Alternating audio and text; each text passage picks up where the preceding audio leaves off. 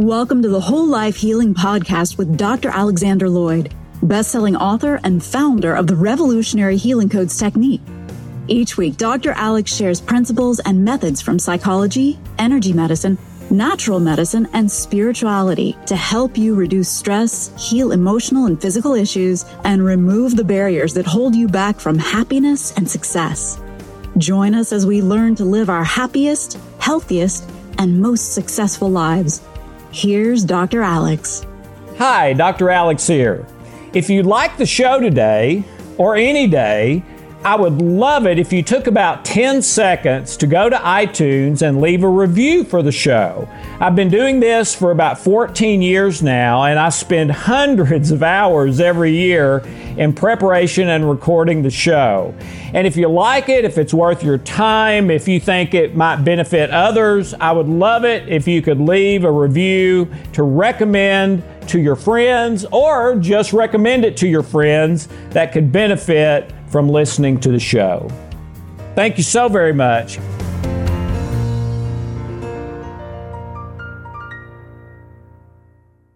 Since we are going to be talking about issues of health and well-being, we wanted to make sure that you understand that this information is not intended to cure or heal anything. Everything in the presentations is the opinion of Alex Lloyd. You should always check with a licensed healthcare provider about any specific health concern you may have. Today's spiritual law may be the shortest one ever because it's really pretty simple, even though it may be one of the most important and profound ones ever.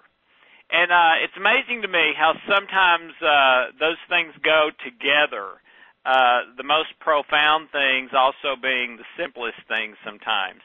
I thought about making it super short, just like 2 or 3 minutes, and I probably won't do that because I'm going to give you my take on this, all right? I thought about not giving you my take, just giving you the thing to kind of pray and meditate about this week, but I am going to do that, but then I'll give you my take on it for whatever it's worth. So here's my question.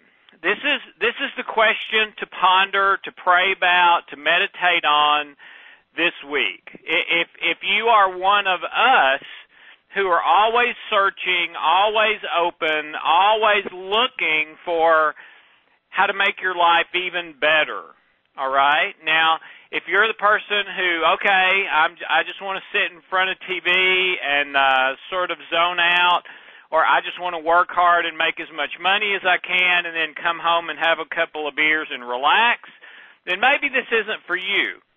But if you're wanting to examine your life, your family, to really suck the marrow out of life, that carpe diem kind of life, then I would say this is absolutely for you. So here's the question. Which is better, to live and suffer or not to live?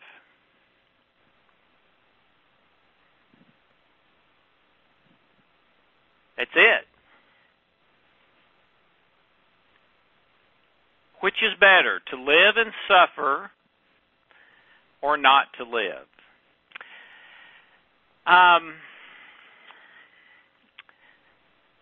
Hope, my wife, my incredible, beautiful, inside and out, way out of my league wife, was depressed for the first 12 years of our marriage, all right?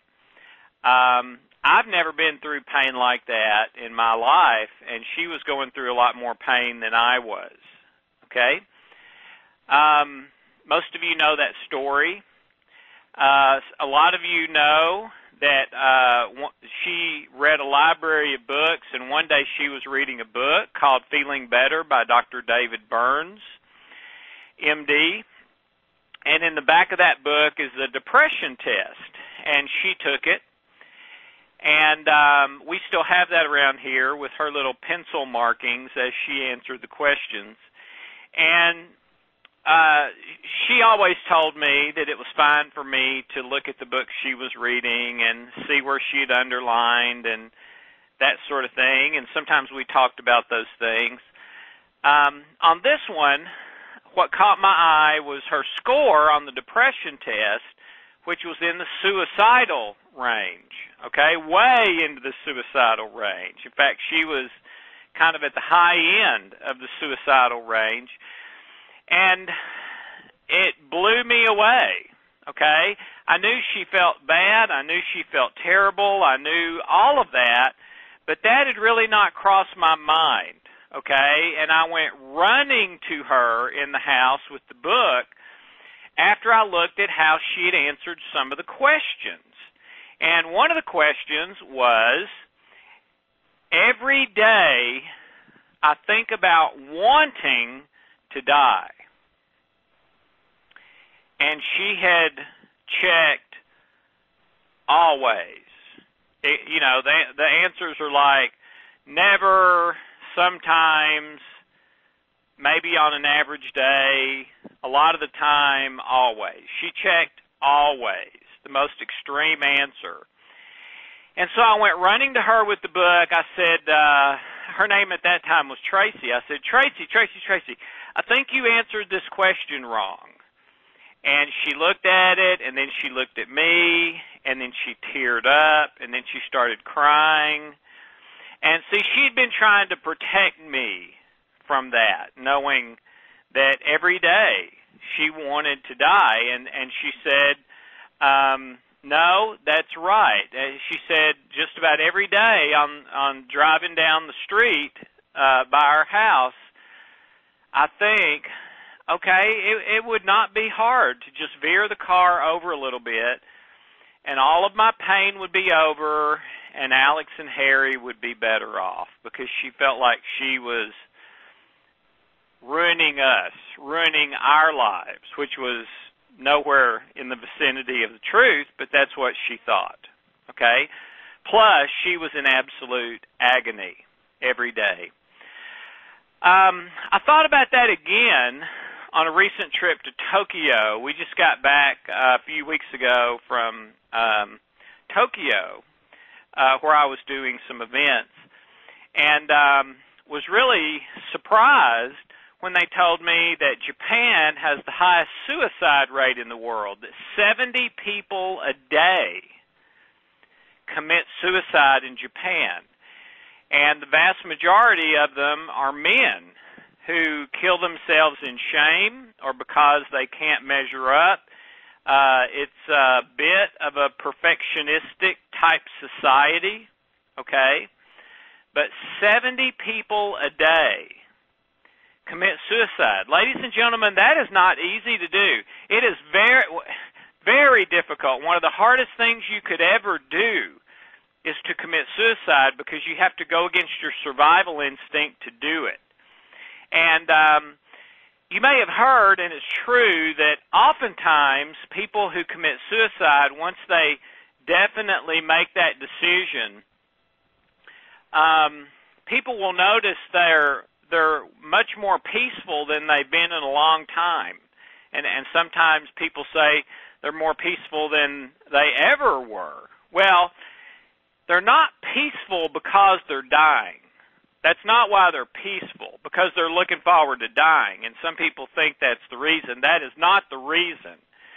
The reason is because now they know that their pain's about to stop. So, back to the question.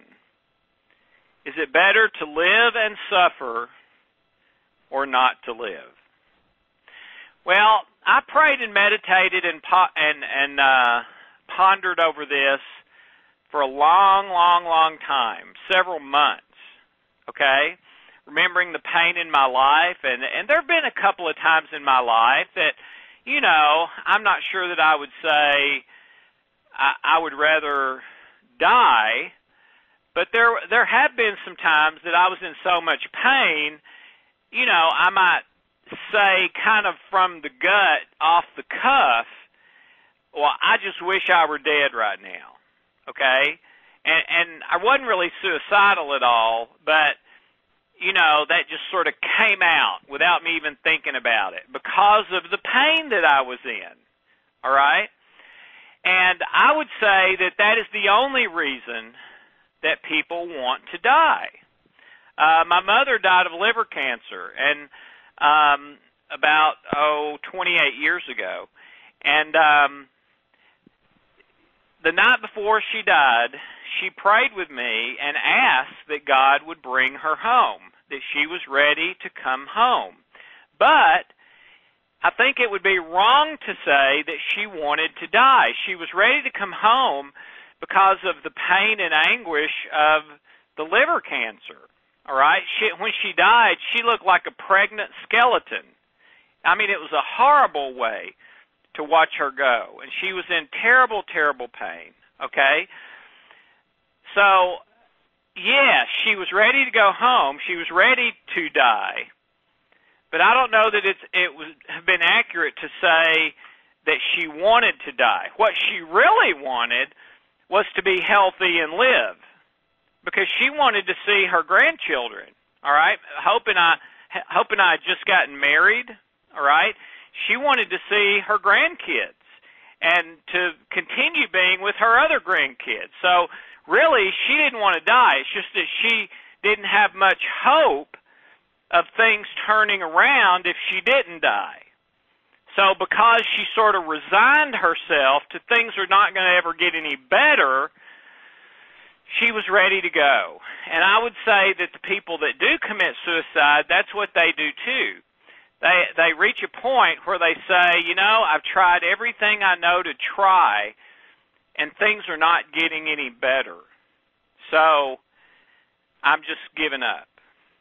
Okay? But in their heart, what they really want is not that. It's to be healthy and happy and live. Okay, so let me give you my take on this, and then we'll be done. To me, it all boils down to one thing. Remember, the question is it better to live and suffer or not to live? Okay? And by the way, we all suffer. Everyone suffers. I remember watching a movie a long, long time ago that's a good movie. I'd recommend you watch it, called The Breakfast Club. Got good reviews, and it was about a group of teenagers who were all in detention together. They'd gotten in trouble at school.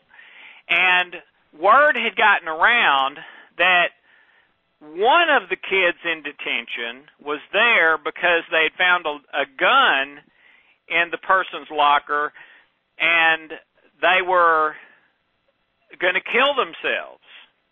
And so it came up as that rumor spread with the kids that were in detention, and they were trying to figure out who it was. And everybody thought it was this rebel kid who wasn't nice to anybody. But we found out through the course of the movie that why he was that way. His dad had cussed at him, beat him, put out cigarettes on his body, things like that. And so, you know, everybody's kind of thinking, okay, that's who it's going to be. Who it ended up being was the rich kid who made straight A's, never got into trouble, was going to Harvard or some other school like that, you know, that sort of thing. And when they found out it was him, nobody could believe it. And so it's like, what in the world would you want to kill yourself for? And the answer was that he had made a B in shop instead of an A because his project, a lamp that looked like an elephant, and when you pushed the elephant's trunk, the light came on. When you pushed his elephant's trunk, the light didn't come on. So because of that, he was going to get a B, and because of that, he was planning to kill himself. All right? Well, what I'm telling you is that and I've seen all kinds of life situations like that. That kid was in more pain than the kid who got beat up and cigarettes put out on him every day. A different kind of pain, yes, but more pain. So you can't judge that, okay? Judgment and blaming is only for God. All right? There's a saying, it's for God and small children, but really it's just for God. Okay? All right, here's my take. Is it better to live and suffer or not to live? there's one determining factor to me. Is love present or not? That's it. If love is present, then to live regardless of the suffering is always the choice. If love is not present, the life is not worth living unless you start getting love or living in love. No matter, and if love is not present, the life is not worth living, no matter what the pleasure. Okay, I've been able to work with some very, very, very famous, very, very, very wealthy people, professional athletes, entertainers, movie stars, people that we think if I were like them, I'd be happy. Well, I've worked with some of those people who, quote, have everything, who are the most miserable people I've ever seen in my life. Why? They don't have love. They've got stuff. They've got glory. They've got fame. But they don't have love.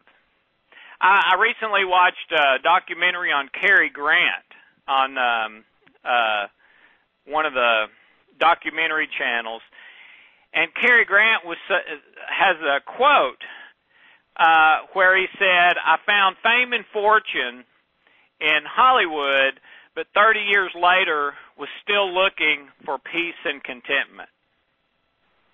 Okay?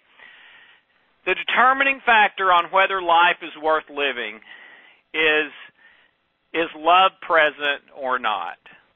If love is present, life is worth living.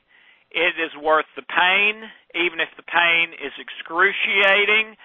Most kids who are truly loved and in a loving environment, even in pain, don't ever even think of suicide. And they may be in more pain than the kid that does commit suicide, but they've also got love, and it more than offsets it. So if I'm right, and the difference in whether life is worth living with pain and suffering or not worth living, if love is the difference, then that means love is the difference in life and death. And it is. In fact, you might say love is the life or death issue. And there may not be another one, because God is love. So when you say love, you're also talking about God and your relationship with God. You're talking about yourself, your relationship with yourself. You're talking about others, your relationship with others. All right? So that is my conclusion. I'd like you to pray and meditate this week. What is yours? Is it better to live and suffer or not to live?